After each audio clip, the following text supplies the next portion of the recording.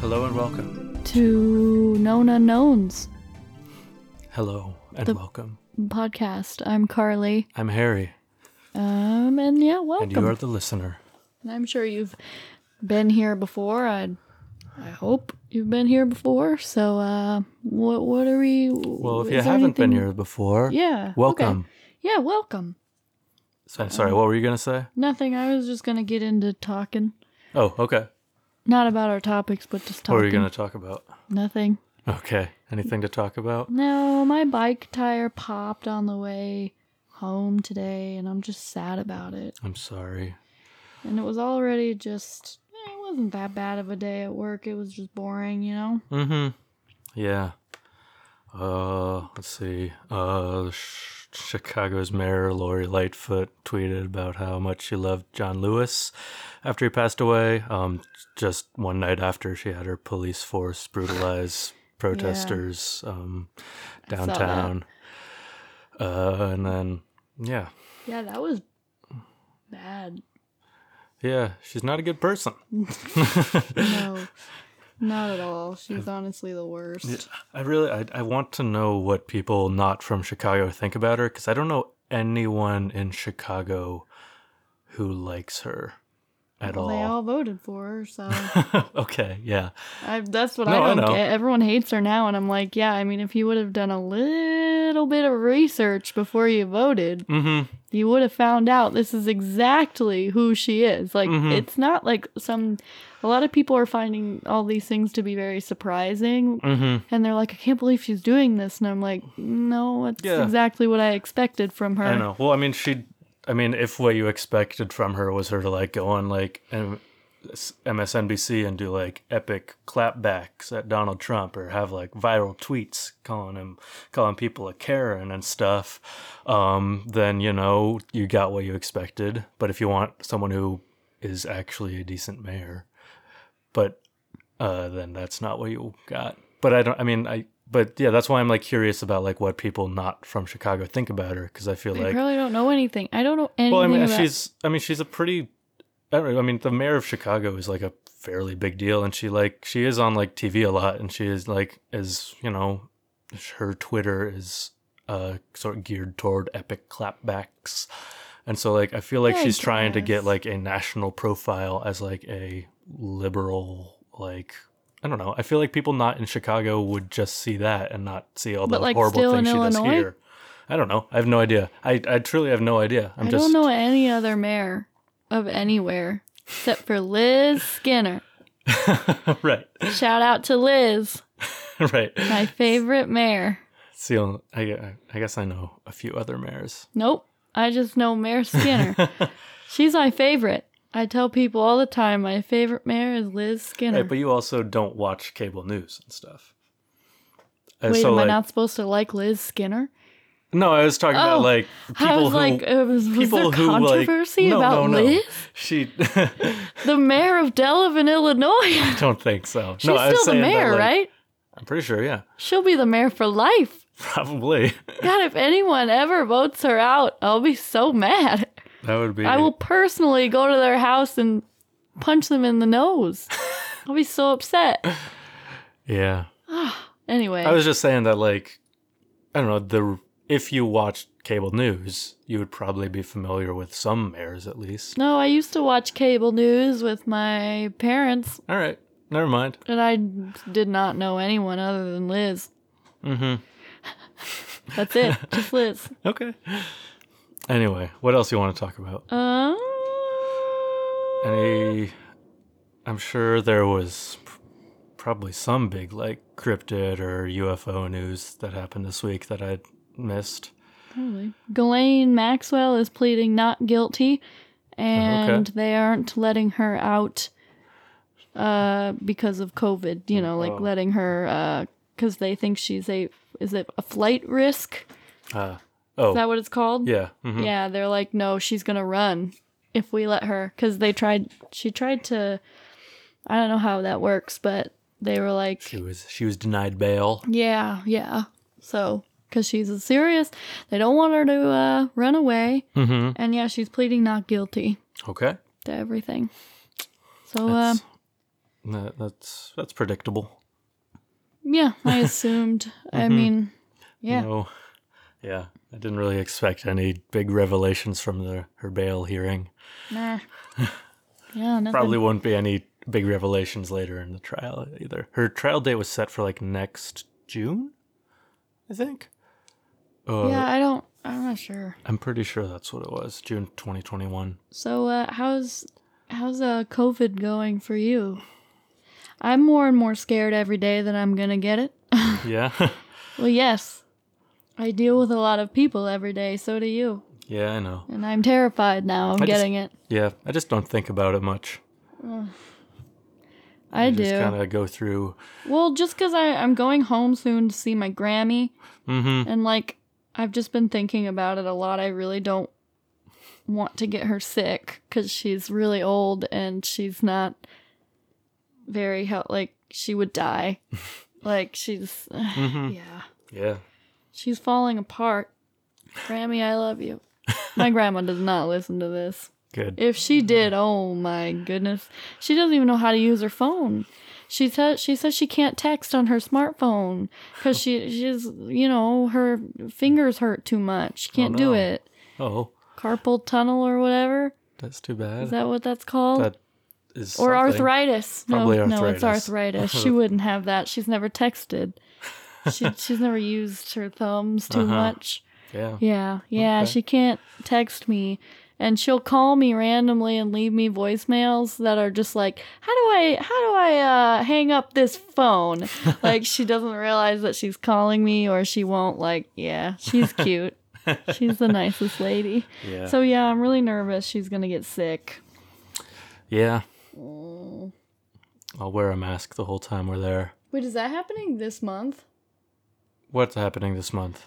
We're next weekend. We're going. Holy crap! Really? Yeah. Whoa! So I'm going home next weekend, everyone, and I get to see my grandma. Right. Yay! Yay.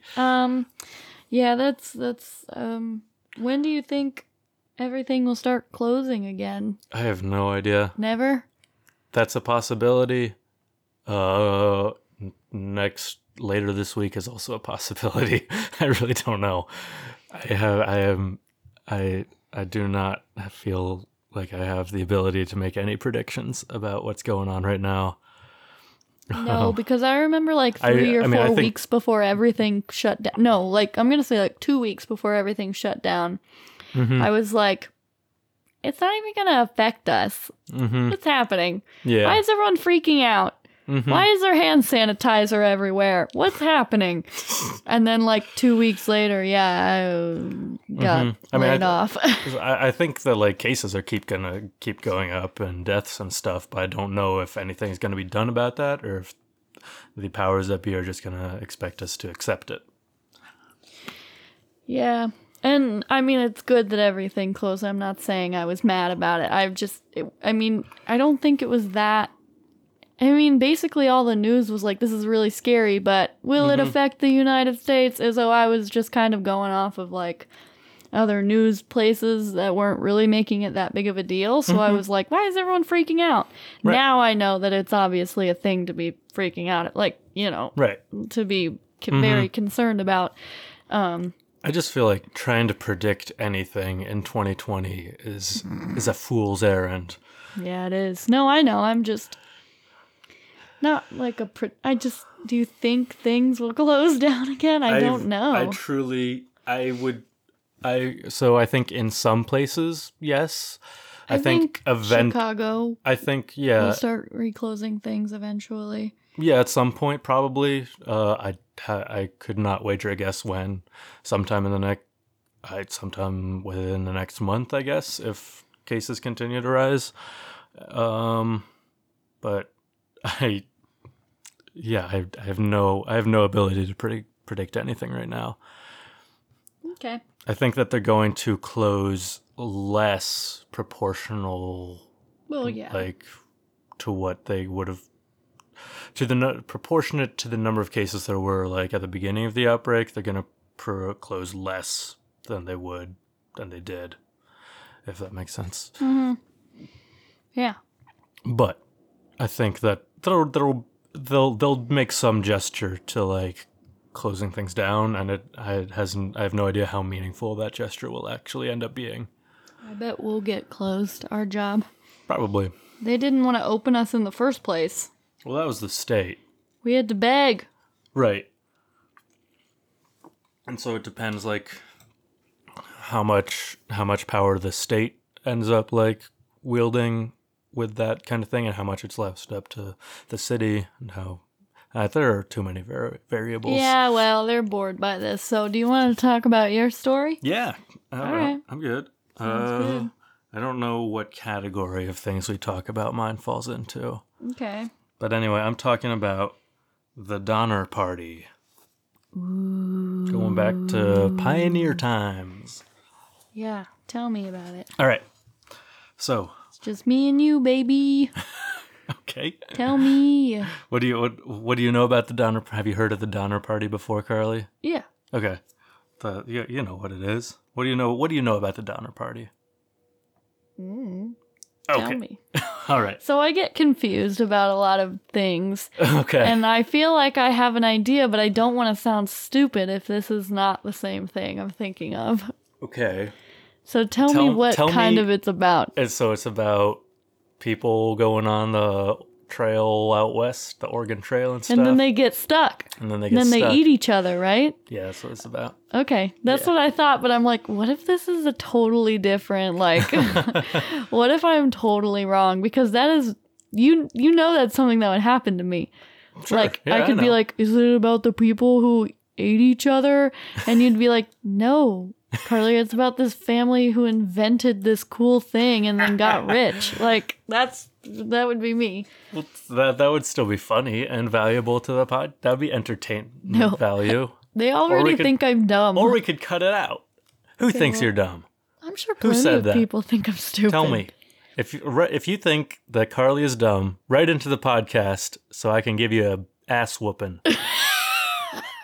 Not that smart. I sound stupid on this podcast. Okay. Anyway. I disagree. Oh, man. So tell me about the cannibalistic monsters. No, tell me about them. Okay, so on May 12th, 1846, 9 wagons headed west out of Independence, Missouri, carrying 32 people, all members of the Reed and Donner families, as well as their employees. Employees? Like they hired like people to like help, hired teamsters to help drive the wagons. Oh, okay. Mm-hmm. I did not know who would be their employees. I was very confused. Just people they hired to help them with the wagons and stuff. Bound for California. California. The promise of a fully Catholic culture and cheap, fertile land on which to build a new life. Oh, that was the end of a sentence fragment. You went up at the end there, and I was like, I know, I was. And? Anyway, drew them to be bound for California. But the story of the Donner Party begins, or I'm going to start my version of the story of the Donner Party, in 1842, when a man named Lansford Hastings traveled from Ohio to Oregon.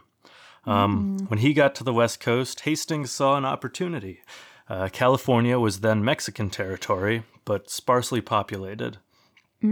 So he thought that if enough Americans came and settled in California, the territory could gain independence through a bloodless revolution, and then, of course, install him in high office of the new country. Right, yeah. And so in 1845, he published a book entitled The Emigrant's Guide to Oregon and California, in which he described California in glowing terms and gave practical advice for settlers making the journey. Part of that advice was a description of the best route to take.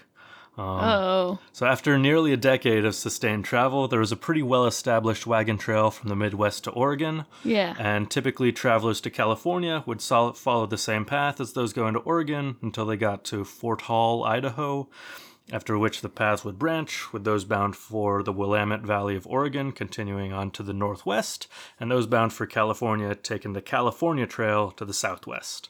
Okay.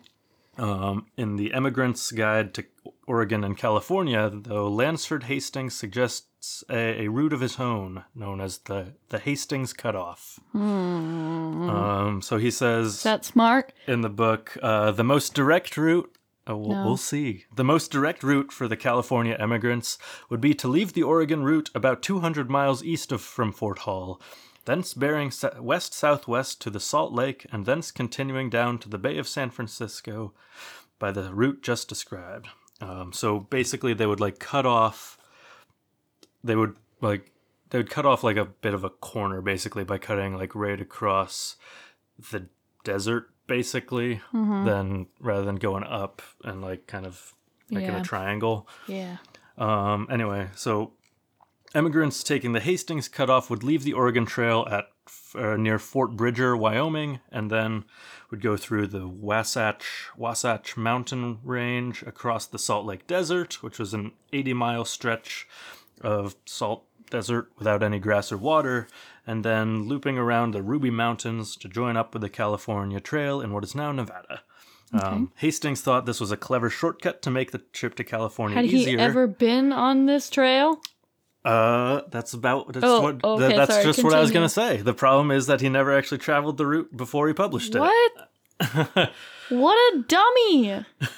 He might have traveled a small portion of it the year that his book was published, but that was in mild weather with no no time constraints and with a small probably no wagons, a few people. Goodness. But and then he didn't travel the entire cutoff until early 1846, when he did so going from California to Fort Bridger, so the opposite direction. And then he did so on horseback without any, in mild weather with no time pressure. He didn't have to worry about getting a wagon through the trail that he proposed. Okay. So if he had taken the time to test this out before advertising it, he would have learned that it traveled over such treacherous terrain with so many twists and turns that the shortcut actually ended up adding 150 miles to the trip. What? No, are you serious? He thought this shortcut? Yeah. He thought it was it wasn't even shorter. No. It was, yeah.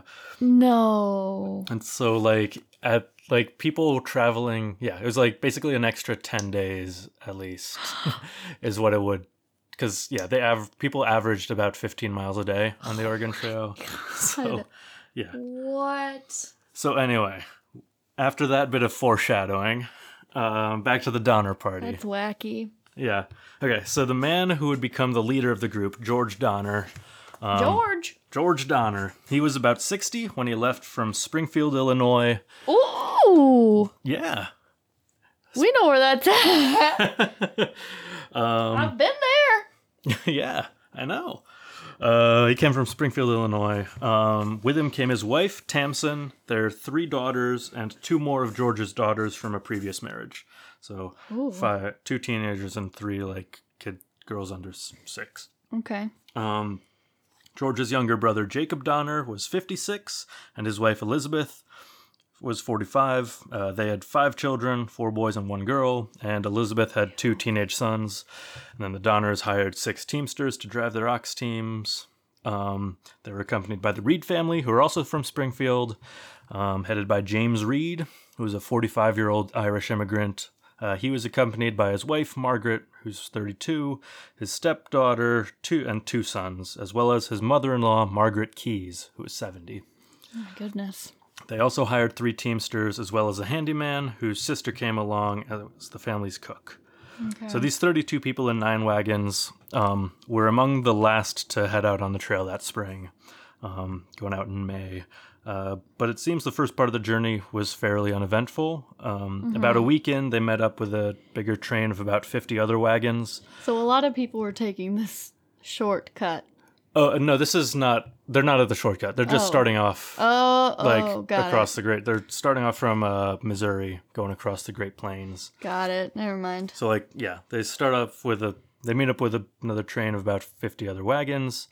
A couple weeks in, on May 28th, Margaret Keyes, the old woman passed away and was buried by the side of the trail. Aww. She'd been in the advanced stages of consumption when they left. Oh, yeah. So I feel like I knew this. it's unlikely that her death came as much of a shock to anyone. Yeah, that's but sad. Still sad, yeah. I mean, better than what is to come.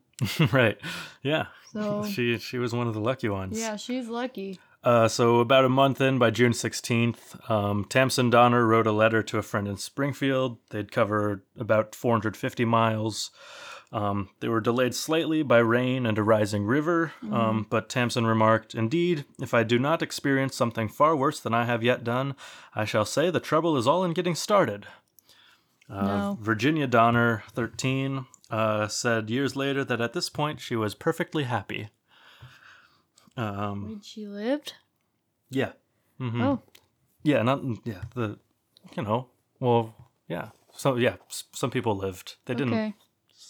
Anyway, so Lansford Hastings spent, back to him, much of the first part of 1846. The guy who wrote the bogus book. Yeah, camped out at Fort Bridger, getting ready to lead people on his new shortcut. Mm-hmm. And so from there, he'd send out like riders with letters going back east and to give to people coming along the trail, to like advertise that he had worked out a new and better road to California and that he'd be waiting at Fort Bridger to guide people along it. So on July 12th, George Donner and James Reed received one of these letters and apparently found it persuasive. As on July 20th, they and several other families split off from the main wagon train to head for Fort Bridger and the Hastings Cutoff. What? Okay. At least 2 people made attempts to dissuade them from it, though, at Fort Laramie before they cut off to it. James Reed was warned by an old friend of his who was coming back from California that Hastings' information was inaccurate and that their wagons wouldn't make it. And then a journalist, James Bryant, was traveling about a week ahead of the Donner Party, and he saw the first part of the Hastings cutoff, and was also concerned that the Donner wagons wouldn't make it, especially with so many women and children. What is that supposed to mean? That they're weak? Basically, yeah. What the... What? I know. Rude.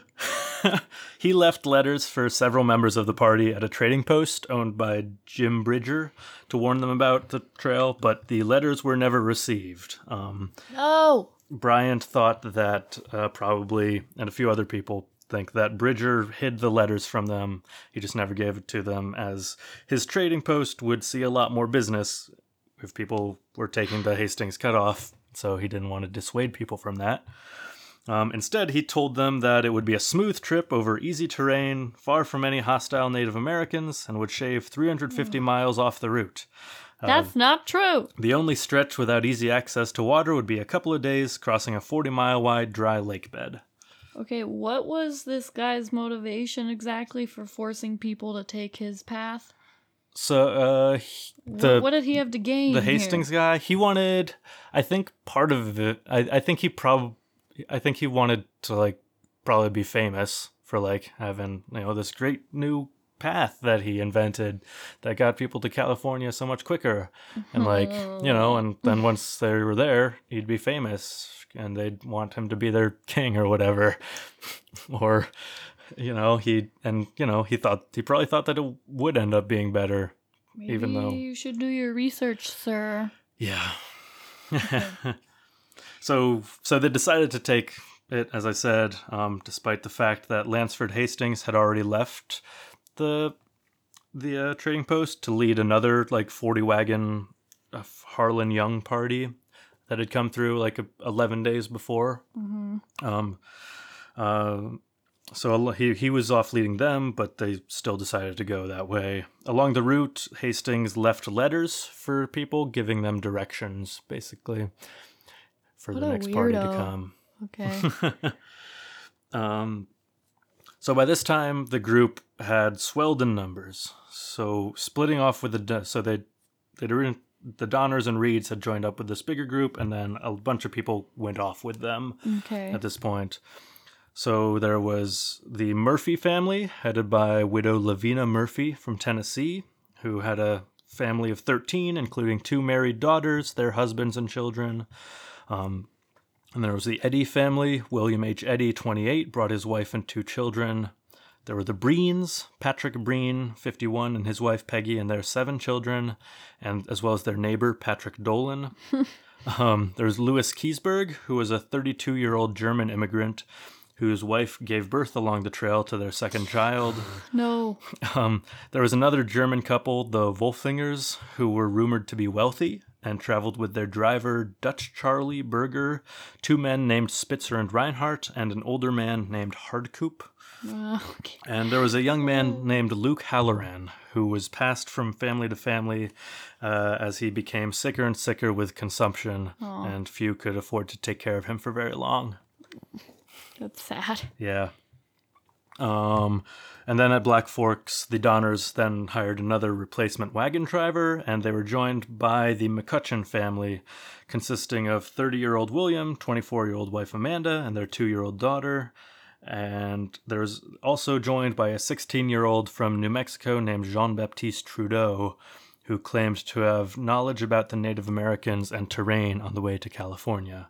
And then a few days into their taking the Hastings Cutoff, another family caught up, the Graves family, who brought the Donner Party up to 87 members and between 60 and 80 wagons. Wow. Yeah.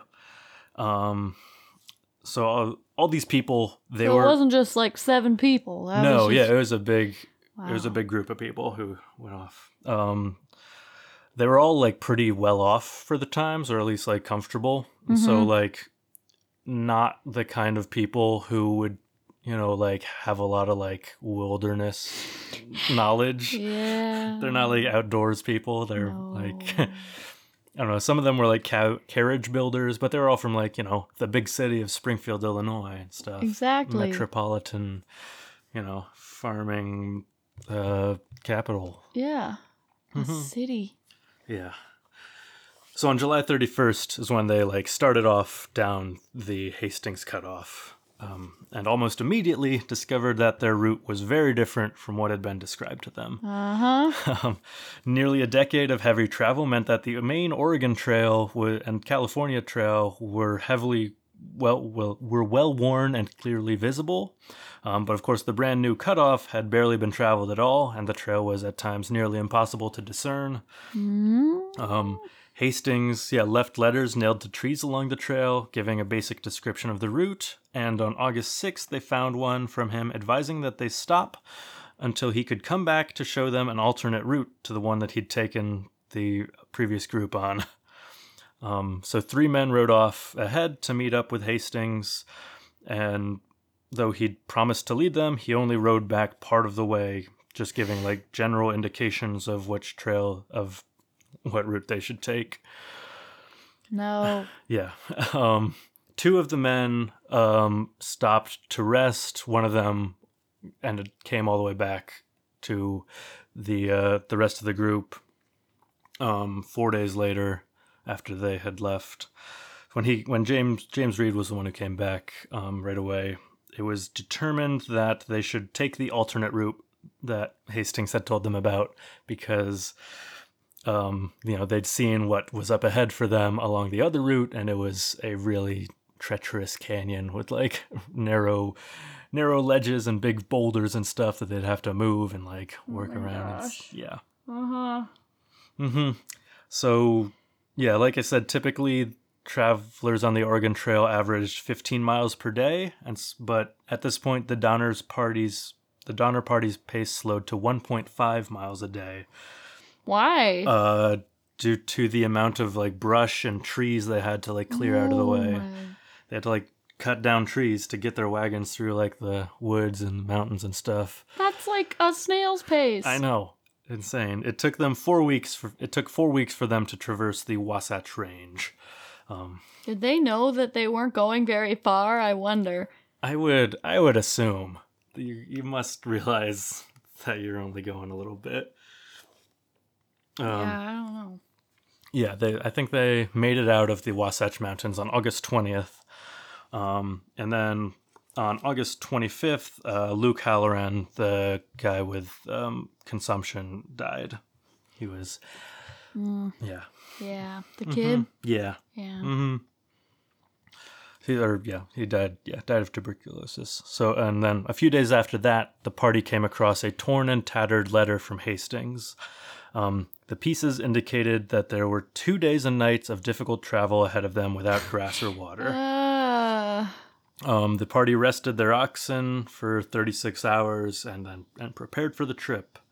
They set off to traverse a 1,000-foot mountain that lay in their path. And then from its peak, they saw ahead of them a dry, barren plain, perfectly flat, not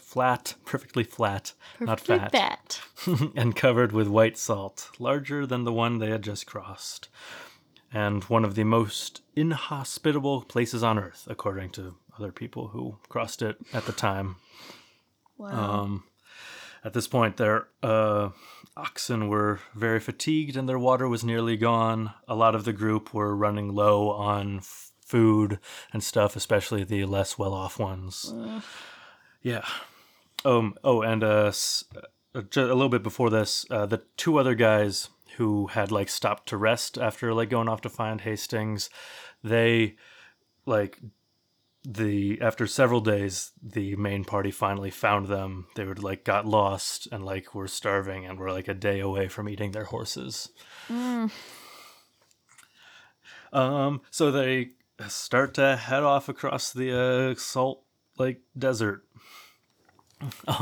So when Hastings had originally crossed it, he had done so on horseback, like I said, but in the heat of the day, the moisture underneath the salt crust rose to the surface and turned it into a real gooey, gummy, sticky mass of earth, and the wagon wheels sank into it.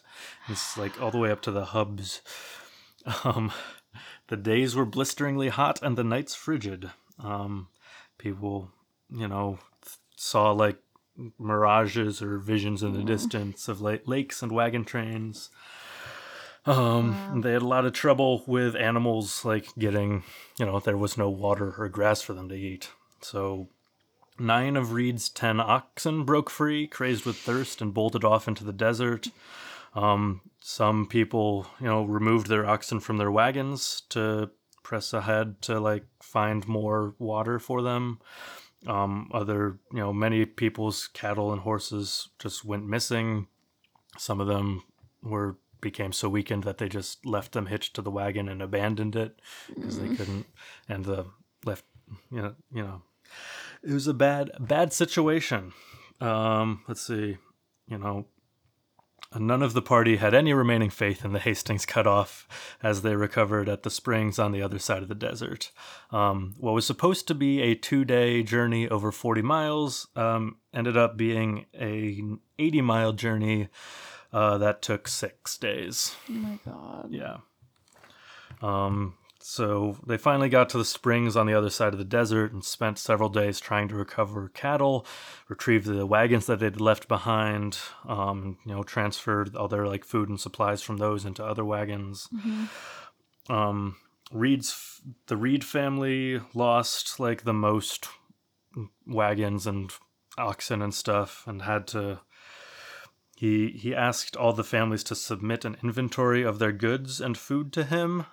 He was sort of the second in command of it. They'd nominated Donner as their leader, George Donner. Because it's called the Donner Party. That's why, yeah. But Reed was also the second most, experienced guy there, basically. He suggested that 2 men should go ahead to Sutter's Fort in California if they could, just on their own. So they sent off Charles Stanton and William McCutcheon. They volunteered to undertake the trip. It was the middle of September, and 2 young men who went in search of missing oxen reported that another 40 miles of desert lay ahead. Oh, good. Yeah. Their cattle and oxen were now exhausted and lean, but the Donner Party crossed the next stretch of desert relatively unscathed. The journey seemed to get easier for a little bit, particularly through the Ruby Mountains. And then on September 26th, they finally rejoined the original main California trail.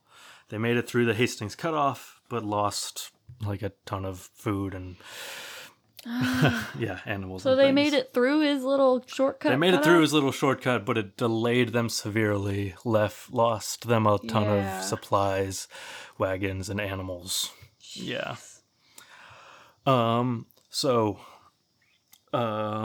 They met up with a few Paiute Native Americans after joining up with the main trail.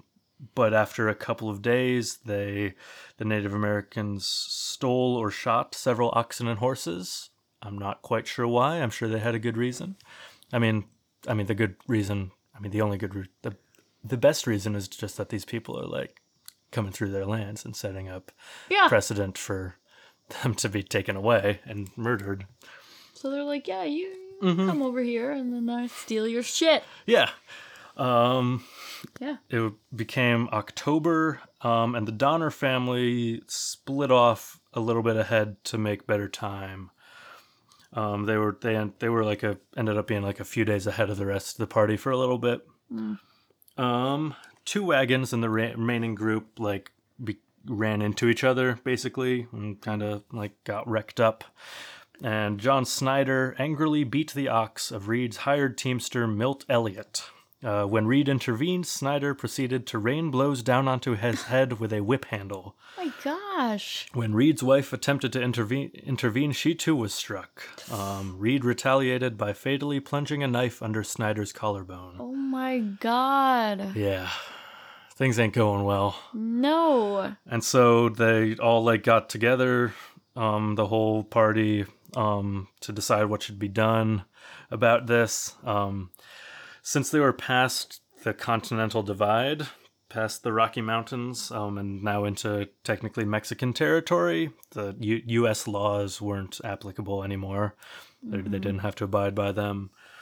And so, with George Donner gone, they like all got together to vote. And so they decided, rather than hanging Reed, like some people wanted to, they would just basically banish him from their little group, just send him off without like any food or any supplies or anything.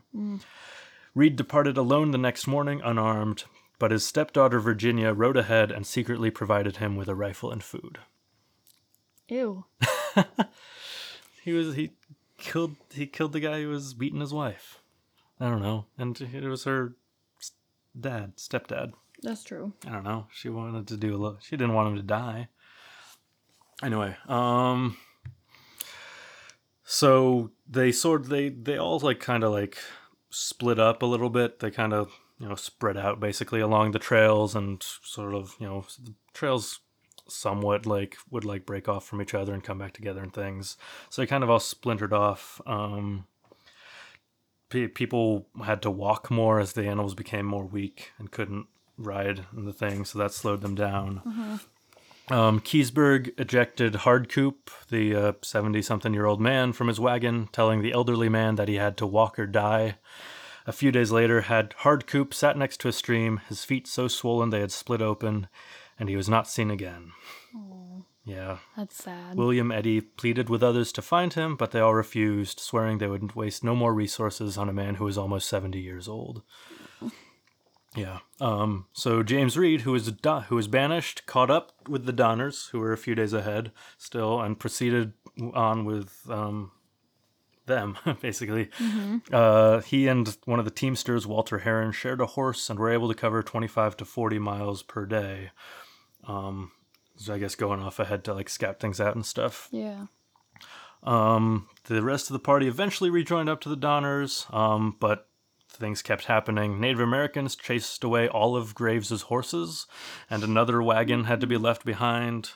The cattle had to spread out more at night since there wasn't as much grass in the autumn, and so which allowed the Paiutes to steal 18 more during one evening. And then several mornings later, they shot another 21 of the cattle of this invading army.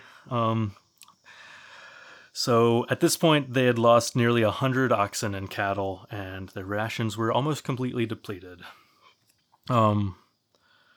Wolfinger had to stop at Humboldt Sink to bury his wagon. so that it would be like he like didn't have any more oxen, or at least not enough to pull his wagon anymore. So he had to like bury it by the side of the road so that he could come back to it in theory in better times. Yeah.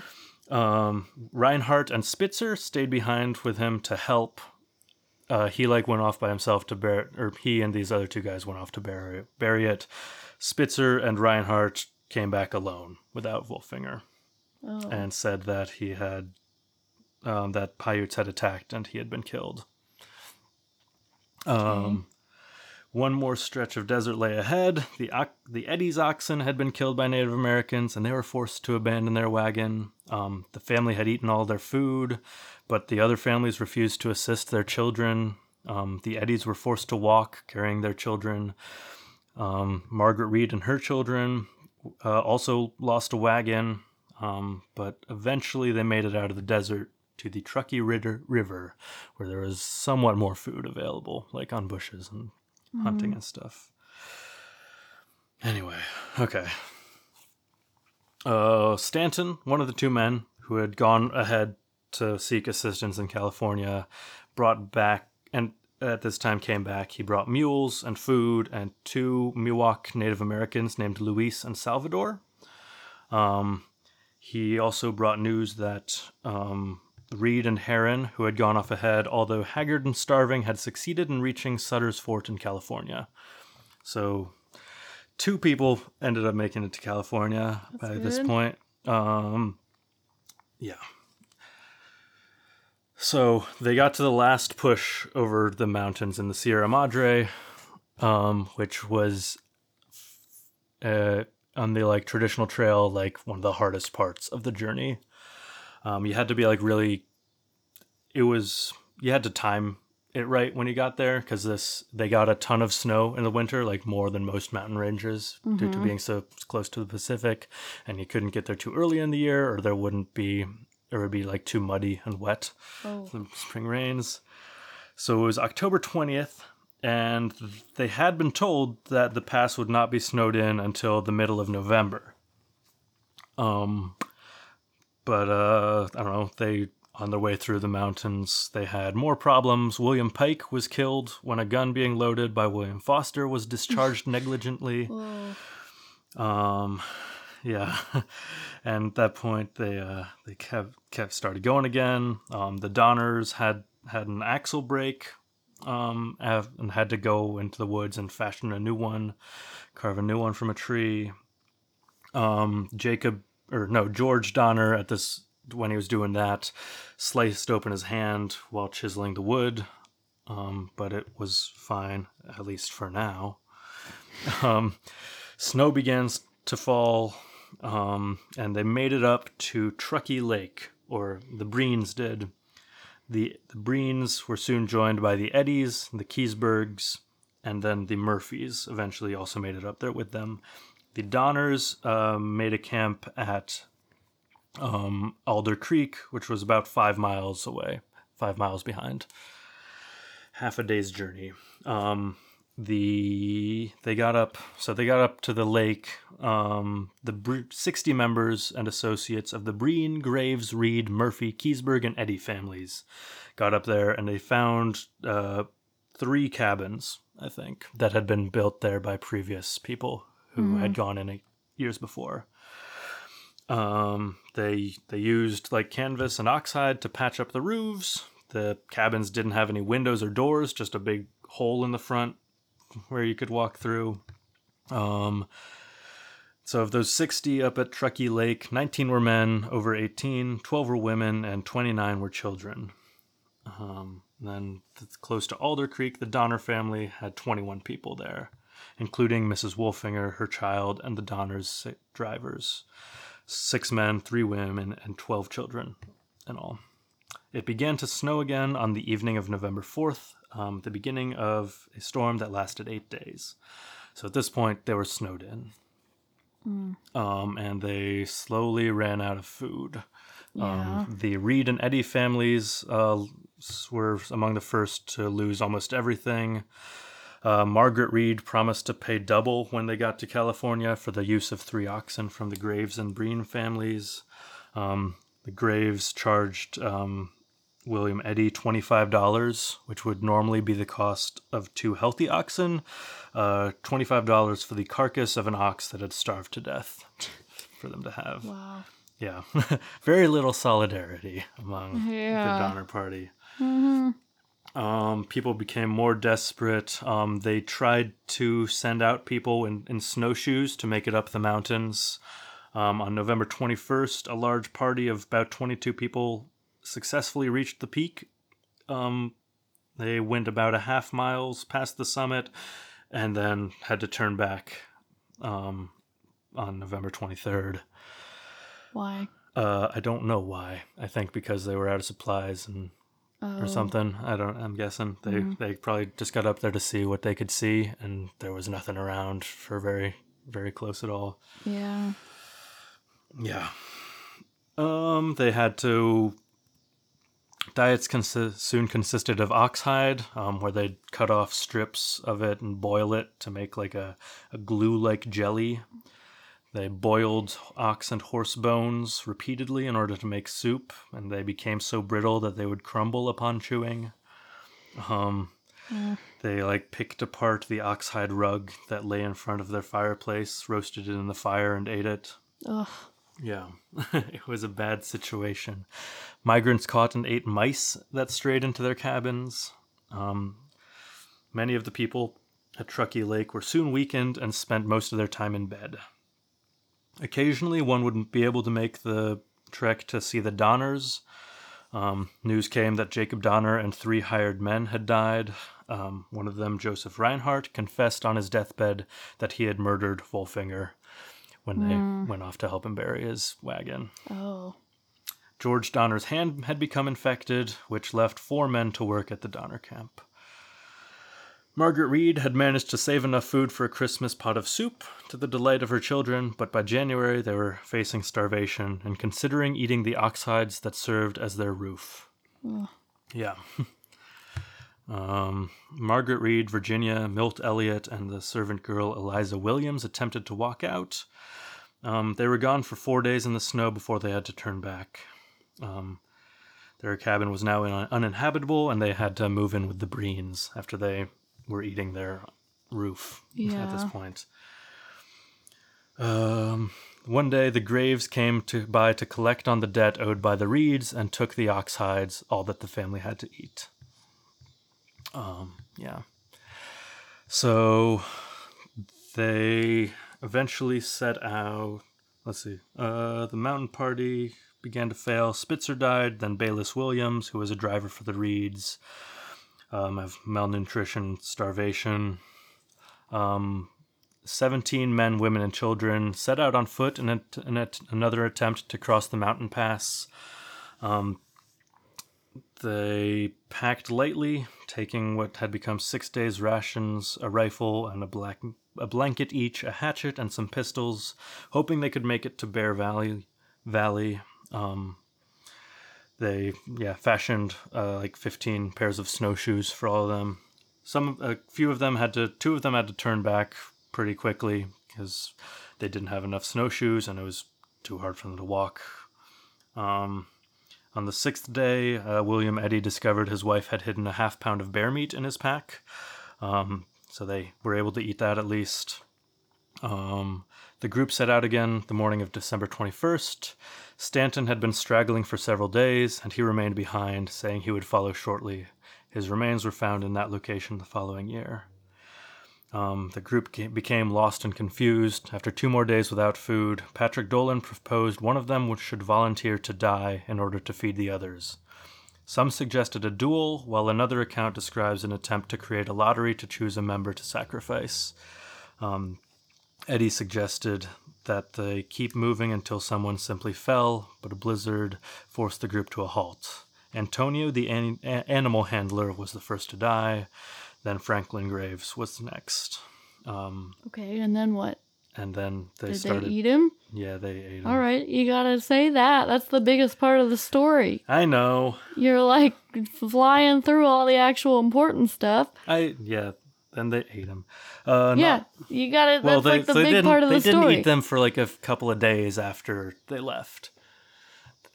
Okay. Or after they died, I mean. So they died, and then, Patrick Dolan, went insane and came back, and he died, too. Some of the group began to eat flesh from Dolan's body. Yeah. The next morning, the group stripped the muscle and organs from the bodies of Antonio, Dolan, Graves, and Murphy.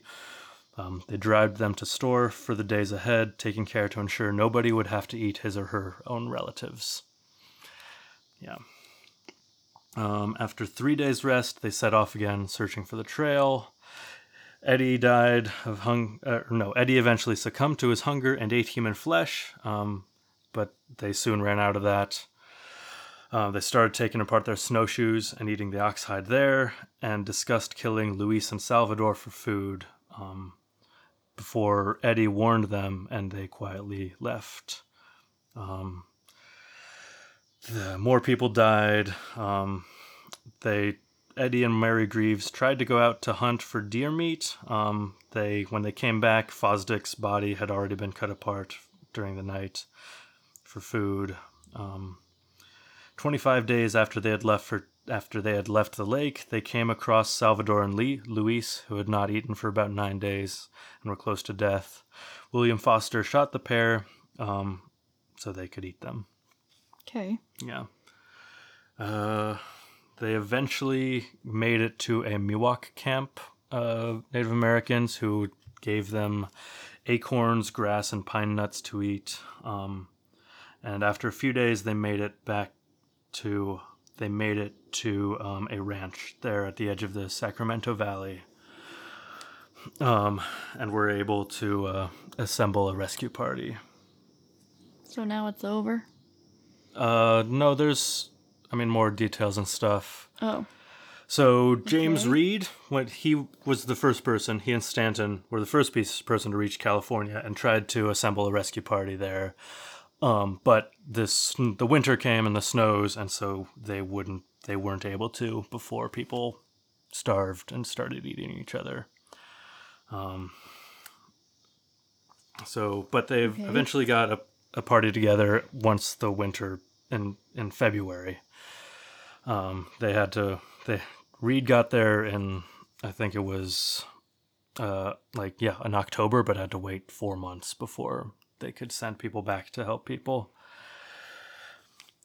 When they got there, Mrs. Murphy appeared from a hole in the snow, stared at them, and asked, "Are you men from California, or do you come from heaven?" When they got there, they couldn't find the cabins because they were completely covered in snow, and they were living underneath them. The sodden oxhide roofs that they hadn't eaten had begun to rot. They were able to bring, I think, 23 people back. Yeah, 23 people were chosen to go back with the rescue party, leaving 21 in the cabins at Truckee Lake and 12 down at Alder Creek. Several of them, the people going back with the rescue party, didn't make it back alive, including William Hook, Ada Keysburg, and John Denton.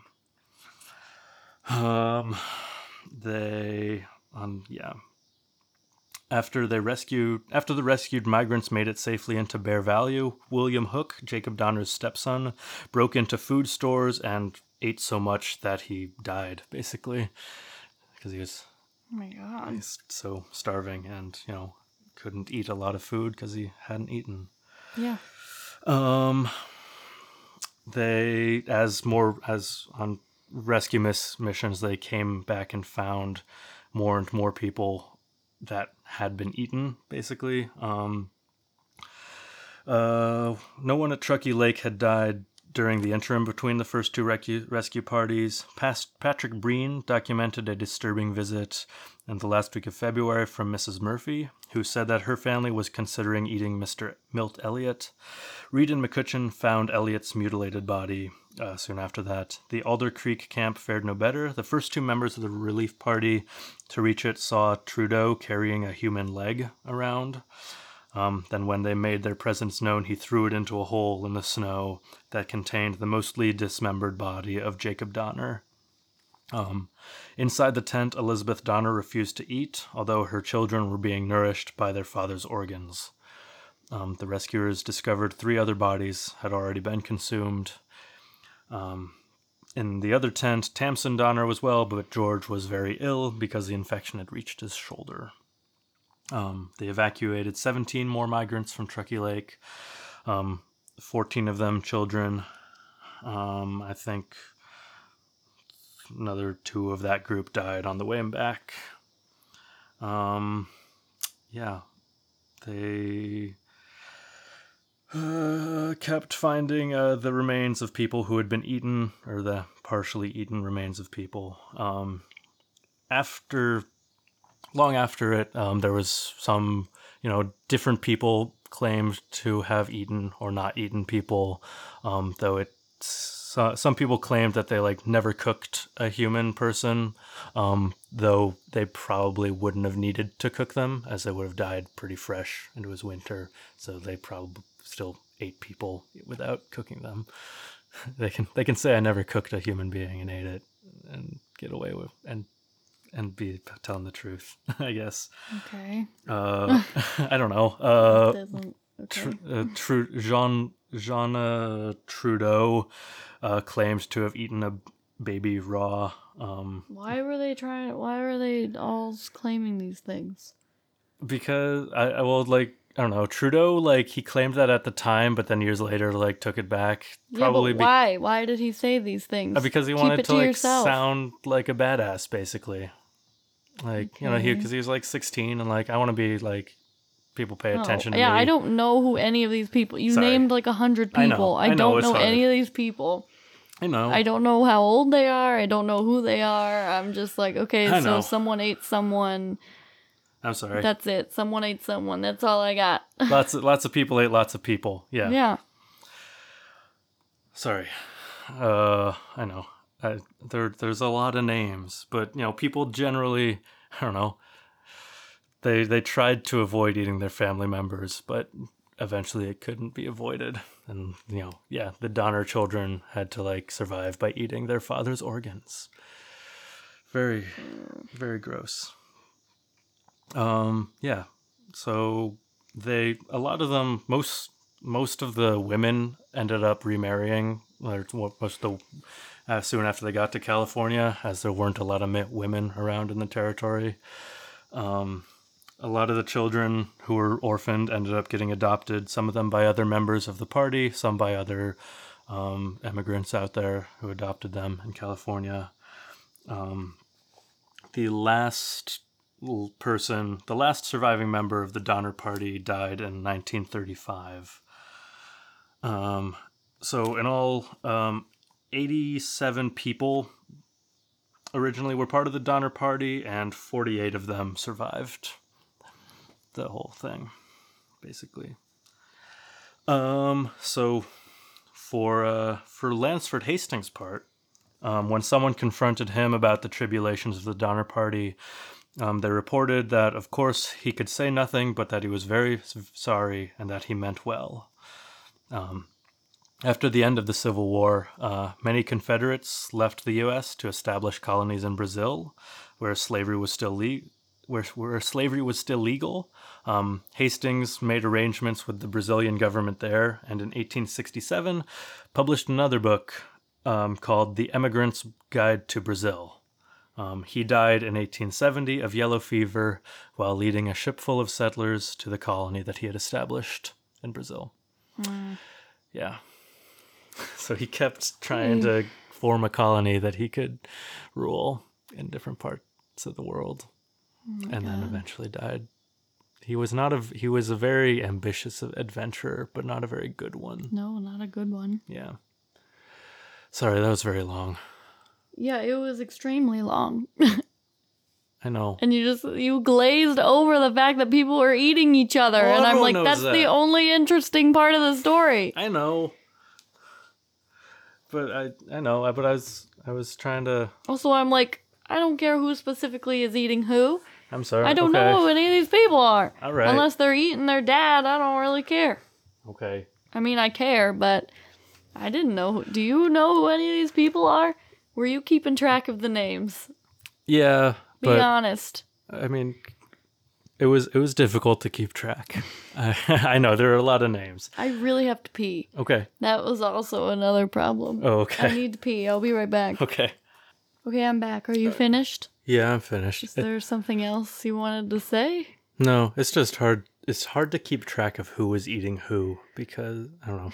Like even at the time, like there were so many people dying and being eaten that it's hard to give an accurate account of exactly who was eating who at what time. I thought everyone died. I didn't know everyone. Yeah, not everyone died. Yeah, more than half of the party survived. Not more than half of them were eaten.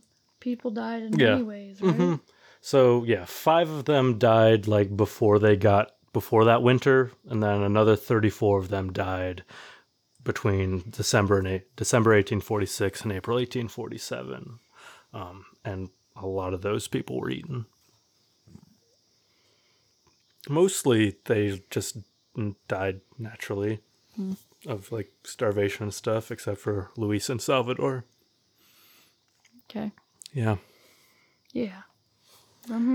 Anyway, there's a monument there now, dedicated to the Donner Party, Donner Memorial State Park. Okay. I don't know.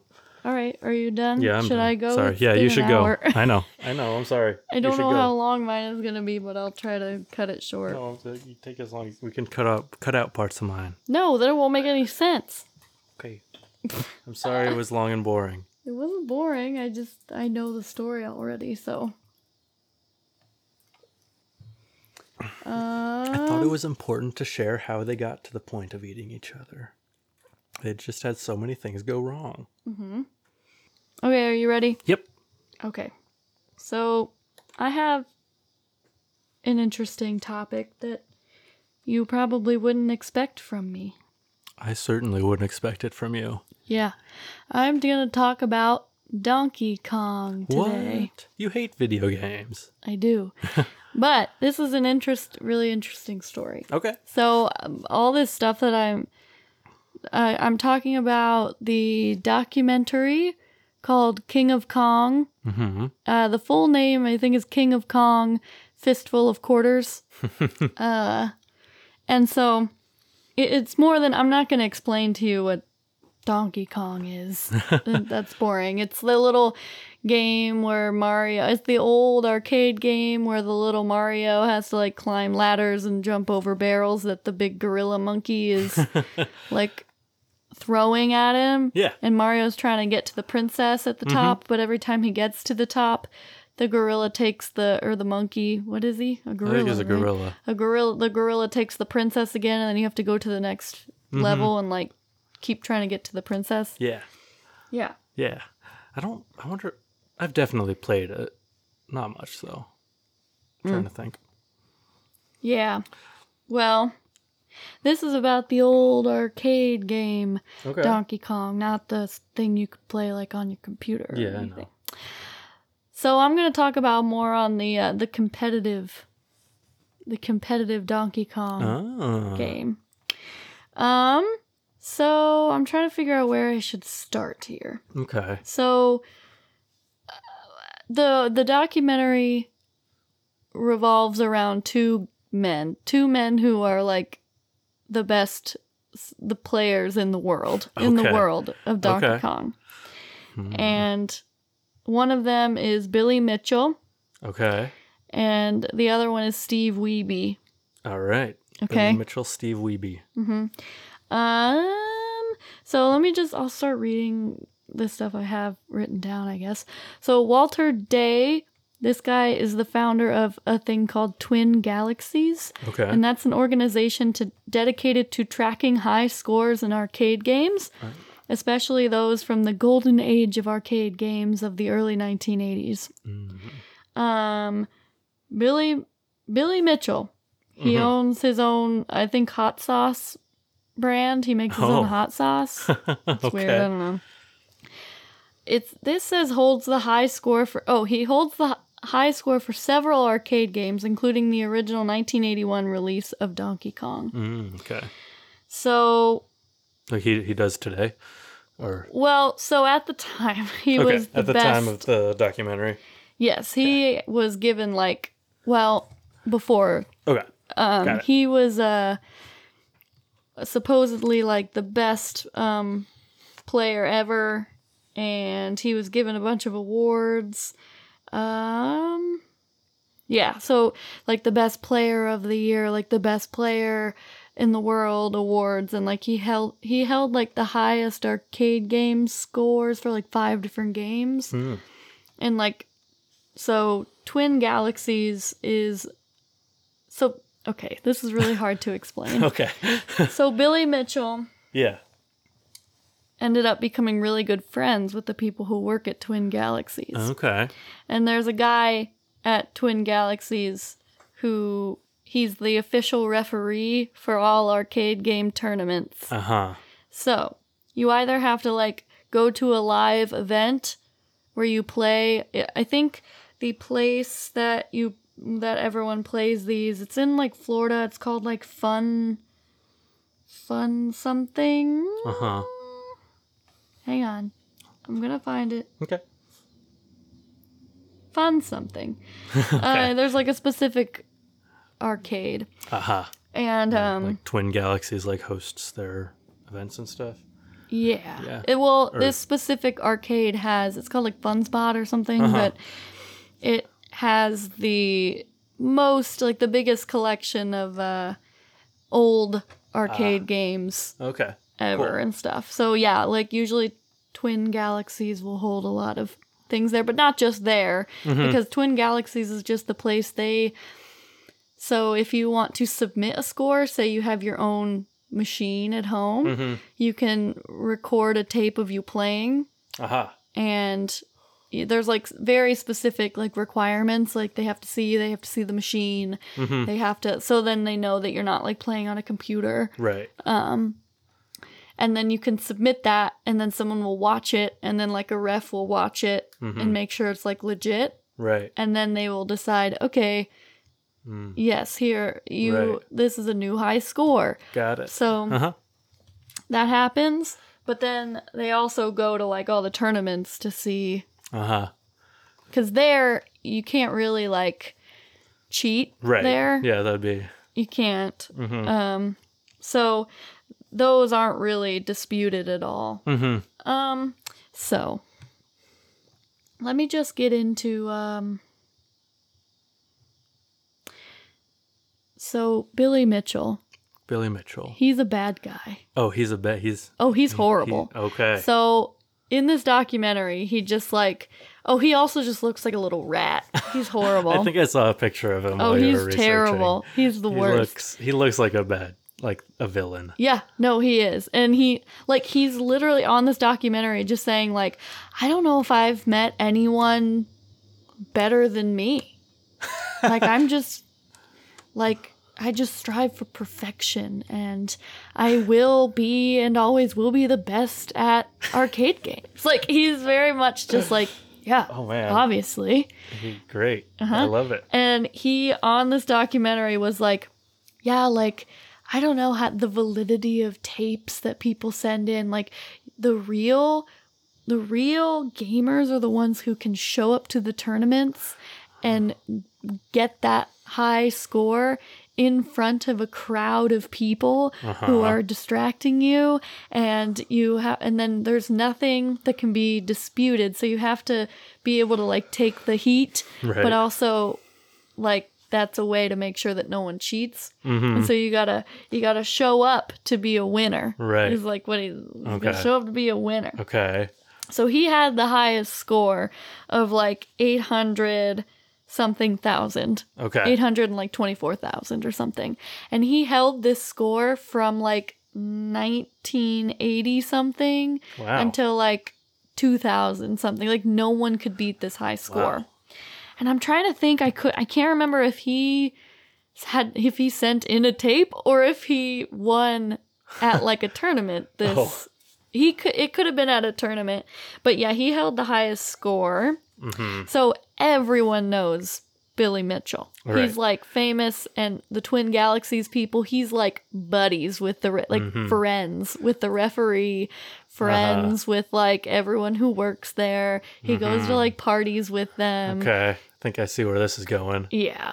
So then this guy named Steve Wiebe. Stevie from Redmond, Washington. He was laid off from his job. He was an engineer at Boeing. Okay. So he wanted something to do. And he decided to purchase a Donkey Kong machine. And he decided to one day look up on Twin Galaxies, what's the world record? And he decided that he was going to beat it. Cool. That's what he was going to do when he got laid off. Yeah. Okay. That's something I would definitely do. Oh, I know. So this says using his mathematical knowledge to identify exploitable patterns in the game. So he would he played for hours and he would figure out all of the patterns, even though it's randomized, it's pretty random, but there's patterns there. Yeah. And he would draw in white marker on his screen, where they could possibly go so he could exactly get out of the way. Wow. And then he would memorize this stuff. So yeah, because a lot of those old video games are random, but it's randomness based off of or it's not technically random. It's based off the amount of time that has passed or actions that you did earlier. Yeah. So he used math. It seems random in the game, but if you're over a lot of repetitions, yeah. I don't know. A little while ago, I got into watching speed running. I watched this YouTube channel called Summoning Salt. This guy makes little mini documentaries about speed running world records for video games, people playing through video games as fast as they can. And so I got really into that for a little while. It was fun. It was interesting seeing the little dramas that play out as people try to get the fastest Mario Kart time or Castlevania or whatever. Oh my god. Anyway, sorry, go on. Okay. So he'd draw on the screen to get it. Yeah, to kind of memorize stuff. And yeah, that's cool. That's a good idea. I need to make sure we're still recording. Hang on.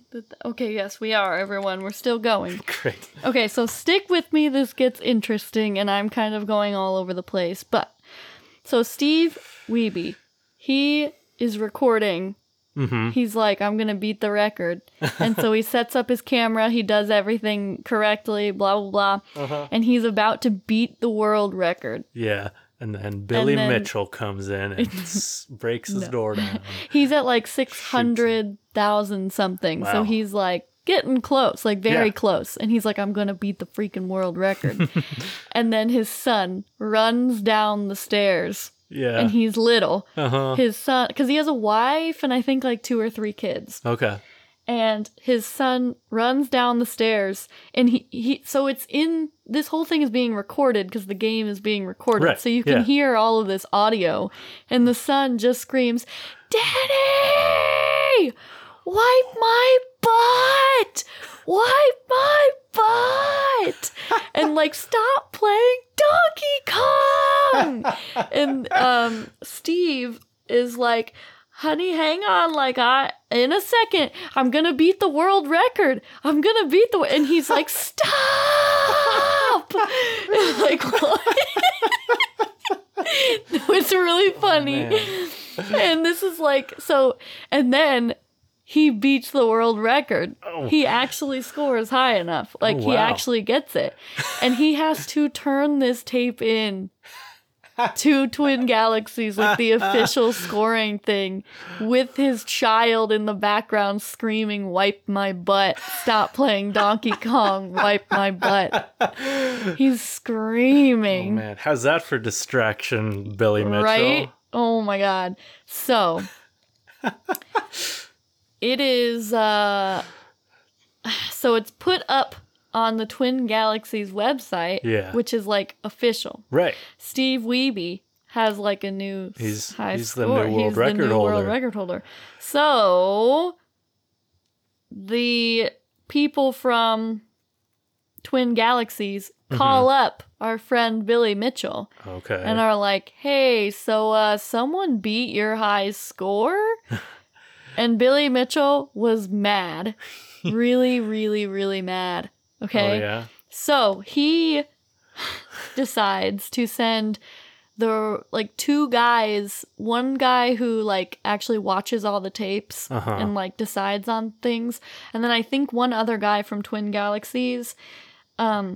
He sends him, he's like, you need to go investigate this. I think he's a fraud. Billy Mitchell says this about Steve Wiebe. Right. So then he gets people to go to Steve Wiebe's house. Yeah. And like they try to get into his garage. What? And they start like taking his game apart. What? And like seeing how, like, if it was been tampered with or, you know, stuff like that. And so they're taking pictures of all the boards inside and everything. What? Yeah. And Billy Mitchell is one of the people who gets to review, who was able to like review all the pictures and see if there's sketchy things going on. They like let Billy Mitchell have like a say in all this. Oh.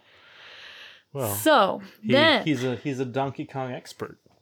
So Mitchell and Twin Galaxies, so Billy Mitchell, Twin Galaxies, send 2 referees to investigate Wiebe's machine. Right. And they learn that the machine's circuit board, so sometimes the circuit board goes out, like you have to buy a new one if you play it a lot. So Wiebe's circuit board was provided by a man named Roy Schilt. Okay. And this Roy Schilt, so he is a self-proclaimed fitness guru and pickup artist who claims the high score of Missile Command. So Mitchell and Schilt are apparently like rivals, like they hate each other. And Schilt hates Billy Mitchell because he thinks he's an asshole. Right. Who is a fraud. Both of them sound like asshole they are. frauds. They're horrible. They're both horrid people. Yeah.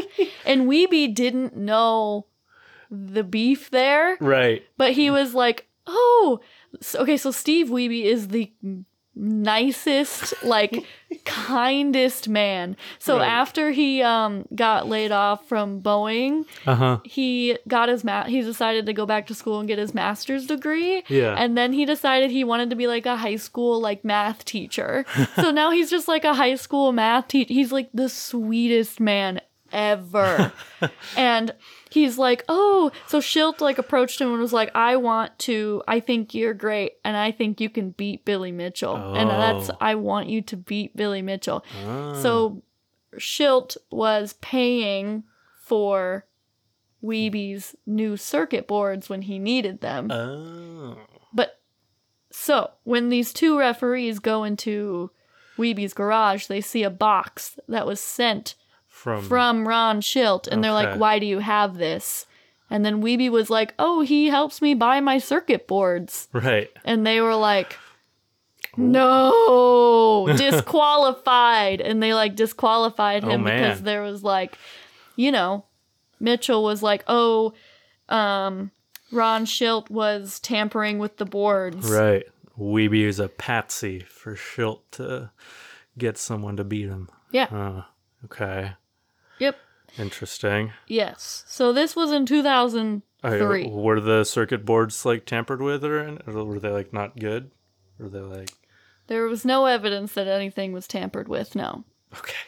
Got it. But if they said that if they even suspect that someone is like possibly blah, blah, they have to disqualify the score. Okay. So they did. And Wiebe was like this famous guy for a really long time. Well, for like not that long, actually. Yeah, a few months, like, probably. Yeah. And then they disqualified his score and said that if you come to the next tournament at Fun Spot in New Hampshire, and you can beat the world record there, we'll give it to you. Okay. Like, you know. And Billy Mitchell was like, yeah, I mean, it was obviously a fraud. Like, he's obviously a fraud.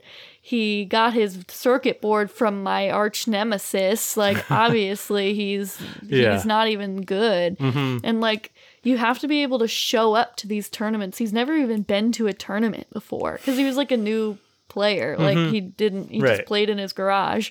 Yeah. And that's why he's like, how do we even know he's playing on a machine? Because there was like, you could play on like a computer at the time. Because this was in like 2003. Right. You could play on the computer and there was this thing that you could do.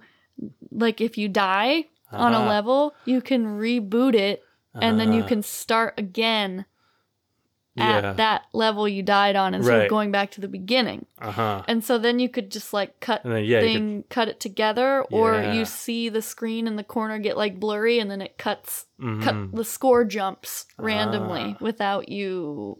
So like there's little things you can see. But that wasn't the case with his like tape. But so I feel like I vaguely remember hearing about some of this as it was happening. Like I bet. It was a big deal. Magazine or newspaper or something. Yeah, it was like a real big deal. Yeah. So I have vague memories of seeing headlines about it. Really nice guy, Steve Wiebe. He's honestly, he's so great. Like, it was so, he's like the guy who always gets second place in everything. And he like cries in this documentary once because like people were being mean to him. And it was really sad. So he was like, you know what?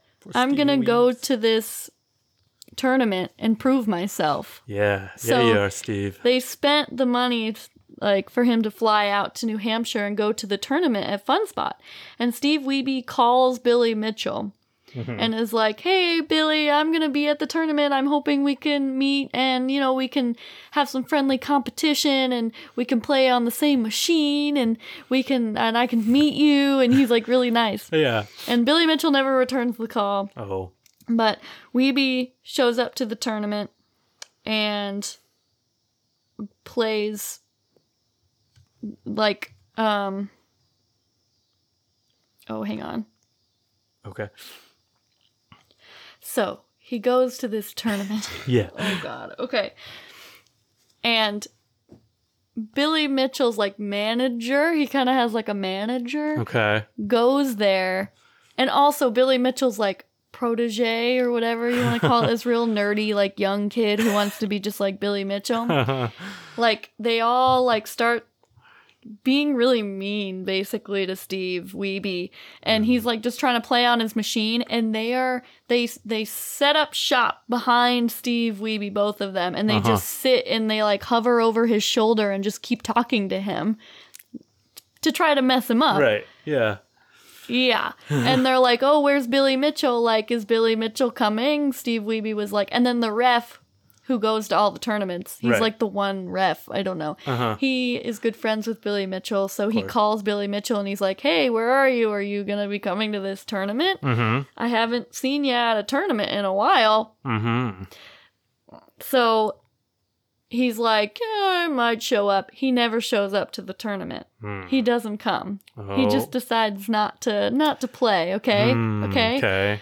So, and they're like, oh, you know, he probably won't come, no.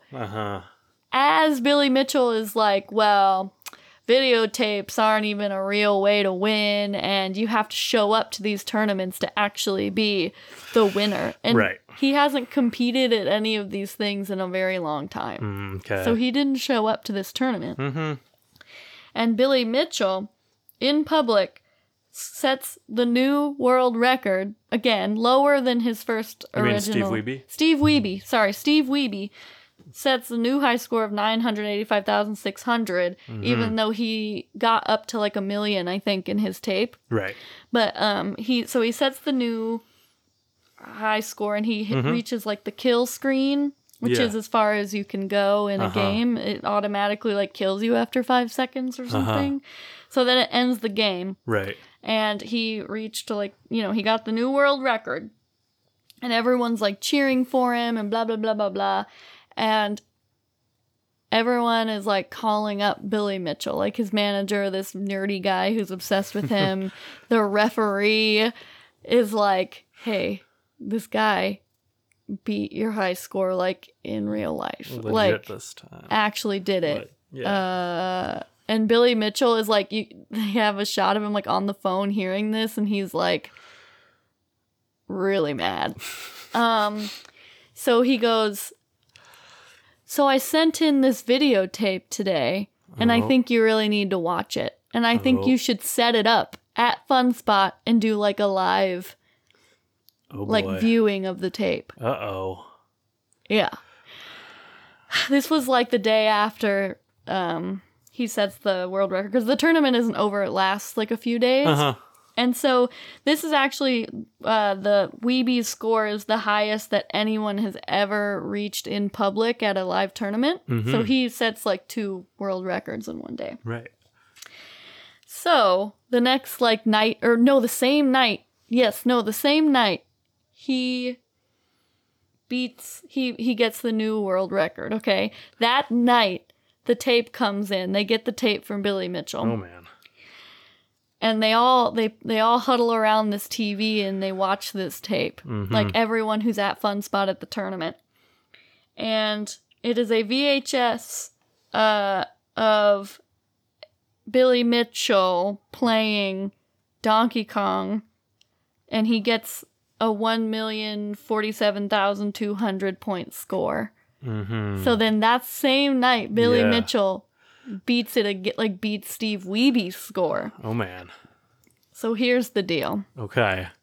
I have a guess. This tape, first of all, totally contradicts everything he was saying about how tapes aren't valid and you have to show up to be the real winner. Uh-huh.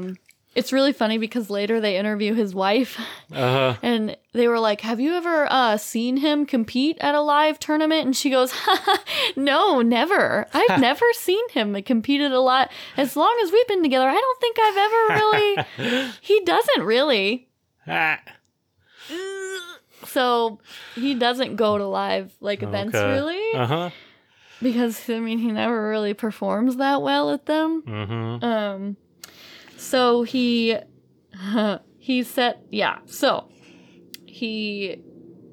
sends in this tape. Yeah. But there's an issue with the tape. Uh-oh. Like, as they're playing it, it'll get all blurry on the sides, and then it'll jump scores. Oh. So it looks exactly like he played it on a computer and edited it. And the videotape didn't follow any of the standards that the videotapes are supposed to be, show yourself, show the machine, blah blah. Mm-hmm. You can't, if there's any kind of blurriness or weird squiggles on near the, if any of the scores jump randomly in between shots, it's automatically disqualified. Yeah. So the referee calls Billy Mitchell and is like, is there any reason that that's the case? And Billy Mitchell was like, oh, I sent you a copy. I have the master. So the copy was probably a little ruined when I copied it over. Mm-hmm. And the ref was like, oh, yeah, that's what I figured. All right, we'll go and put the new high score on the internet right now. Literally. And then he takes Steve Wiebe into the room and he's like, so we're going to change the world record again. We're going to accept Billy Mitchell's tape. And Steve was like, can I watch the tape? Because he didn't get to see it. He was playing a game of Donkey Kong. Oh, man. And they're like, no, it was a one-time thing. You're not allowed to see it. Oh. So they didn't let Steve Wiebe watch the tape. Oh, man. Yeah. So it was a total, if you watch the tape, it's a totally bogus. Bogus tape. It's ridiculous. So then... Totally bogus, man. Yes. Mm-hmm. Yeah, so everyone's like, I don't know about this, but well, Twin Galaxies said it was cool. Yeah. So, Mm-hmm. So 9 months later, so Steve Wiebe just kind of tries to go on with his life, very sad that he's in second place again, and they screwed him over once, and now, because he had a, bogus tape, which wasn't bogus at all. Mm-hmm. And then they make him come out to this tournament. Yeah. And then he wins. And then Billy Mitchell doesn't even show up, even though he lives 10 miles away from the tournament spot. It's not and Steve Wiebe had to fly out to do it. Mm-hmm. So, so he's really upset, and his whole family's really upset about it all. So 9 months later, the Guinness Book of World Records has decided to go with Twin Galaxies. Twin Galaxies will be the official people they use to find like world records for games. Mm-hmm. Right. So Guinness Book of World Records publishes Mitchell's latest score as him being like the winner. Right. And then he hosts a tournament. Okay, so no, this tournament is the one that's like 10 miles away. Okay. So the Guinness Book of World Records hosts a tournament in Mitchell's hometown of Hollywood, Florida. Okay. And so then Wiebe is like, I'm going to go out there and I'm going to beat this score and I'm going to win. And I'm going to set the new... And he still holds the record for highest score like in public at a tournament. Uh-huh. But he's like, no. I'm going to beat this Billy Mitchell guy. Yeah. So he calls Billy Mitchell again and is like, hey, I'm going to be there. Mm-hmm. You should be there. Yeah. Yeah, you should. And so Billy Mitchell is like, okay. He doesn't call him back, though. Uh-huh. But he's like, okay.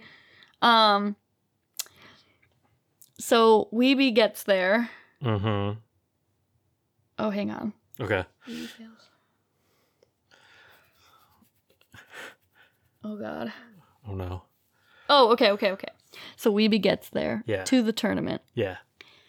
And it's like a 4 or 5 day tournament. He brings his whole family out there. Nice. Day 1 of the tournament, they meet Billy Mitchell's like manager. Okay. And this is just funny. It's kind of random, but it's like a funny part that I thought was good in the document. Steve Wiebe was like, so do you think Billy will be here? Because they're going to share a machine. Like he's in the system as he's going to be there. Uh-huh. But then he doesn't show up the first day. Right. And so they talk to like Billy's manager and he's like, is Billy going to be here? I'd really like to like, meet him and, actually like go up against him like live. Yeah. And the manager was like, to be honest, probably not. Mm-hmm. And Steve Wiebe was like, oh yeah, he's too busy, right? Like he's probably too busy. I get that. And the manager was like, well, not so much he's too busy. He just didn't have like prep time. Like he didn't have enough time to like prepare for this. And the wife just goes, I mean, he knew this was coming. It was planned months ago, so he had time. And I was like, yes. Like she was so mad. Steve Wiebe's wife was like, well, he actually had time to prep. So why didn't he? And why is he not here? Oh, I loved her. She's the best. This is us. I know. No, it was great. And so every day goes forward. Steve Wiebe is still not beating the record. And by the last day of the tournament, okay, Billy Mitchell shows up to the tournament with his wife. Yeah. But just to watch. And he doesn't play. Does not compete. Nope, he won't compete live. Like he shows up and Steve Wiebe is like playing Donkey Kong. Mm-hmm. And he sees Billy and he goes, "Hi Billy, nice to meet ya." And then Billy Mitchell looks over at his wife and goes, "There's some people I don't really want to spend that much time with, so we're just gonna walk away." And he just came to watch like the tournament and never actually played. Oh, and man. When asked about it later, Billy Mitchell's manager was like, he doesn't really want to have anything to do with Steve Wiebe, so he tries to stay away from him. What? Even though Steve Wiebe has done nothing to him. Right. So are you kind of following here? Yeah. Okay. So by the end of that tournament, Steve Wiebe doesn't end up beating the score. Oh, no. But Steve Wiebe kind of becomes okay. Like everyone still kind of like is really mean to him when he goes to those tournaments. Like it's really horrible actually. And I remember like in the documentary you see that a bunch of like the people competing go out to a bar that night and Steve Wiebe and like one other guy show up at that same bar. Yeah. And Billy Mitchell was going to come join the bigger group. But then his manager calls and says, yeah, so Steve Wiebe just showed up totally uninvited, even though they didn't even sit in the same booth. Like they sat at different booths. And so Billy Mitchell was like, I'm not coming. Yeah. So it's like that kind of, even though people are so mean to him. Oh, man. And then they're like, well, why are you here, Steve? Like, you weren't invited. basically. It's really mean. Uh-huh. So at the end, he doesn't end up beating the score. Mm-hmm. But so Steve Wiebe kind of becomes okay friends with, like, the ref is kind of like, oh, I'm really sorry for everything, like, we've put you through. It was unfair to disqualify that first score, because you're obviously an extremely talented player and you weren't cheating. Right. But they already disqualified the score, so they couldn't, like, reinstate it. But they're like, we at Twin Galaxies will be happy to accept any future video submission that you submit without question, basically, unless there's something completely wrong with it. But they're like, we think you're an amazing human and you're really nice, and we're sorry we did all these things to you. Yeah. Basically. And so kind of at the end of the documentary, it was he was still the loser and Billy Mitchell was still, like, the winner. Okay. But then at the very end, where, like, the words, like, show up, you know? Yeah. It goes, but ... Because it's, like, a documentary from, like, 2007, so some of the editing is kind of bad. And so it goes, but... And then, like, a couple years later, I think, or, like, the next year, Steve Wiebe submits a score that's, like, a lot higher than Billy Mitchell's. Yeah. And they accept the score. Nice. So he is then the highest, like, he's the world champion of self-taped games and in-person live events. Yeah. So nice. He is actually the best. So let me get down to... So on February 2nd, so that's kind of how it ends. Steve Wiebe is great. Awesome. Billy Mitchell's the worst. And blah, blah, blah. So there's a lot of question about how Billy Mitchell is so good. Because a lot of his tapes aren't very good. That one tape especially shouldn't have been at all. Like, he was definitely playing on a computer. He was cheating. Like, absolutely. And then he doesn't go to live tournaments. Anytime he goes to live tournaments, he doesn't perform that well. So he's a real sketchy guy. Yeah. So on February 2nd, 2018, Twin Galaxy member Jeremy Young filed a complaint regarding several of Billy Mitchell's records. So the validity of Mitchell's August 7th, 2010 high score set a Boomers Grand Prix arcade set at... So I guess he did go to... No, I don't know. Maybe he probably... Could not be determined. He probably, like, made the video there, I'm guessing. Yeah. So the referee who allegedly witnessed and certified the record was gamer Todd Rogers, who appears in The King of Kong and was exposed as having fabricated scores earlier in 2018. Oh. On April 12, 2018, Twin Galaxies released an article on their website titled Dispute Decision, Billy Mitchell's Donkey Kong and All Other Records Removed. Oh. This article announced that Mitchell had used emulation software to achieve the Donkey Kong high score rather than an arcade machine. This is banned because it allows players to cheat in undetectable ways. Mitchell was stripped of his records and banned from submitting further scores. Yeah. And Wiebe was recognized as the first person to score over 1 million points. Finally, like 10, 11 years after he actually did it. Wow.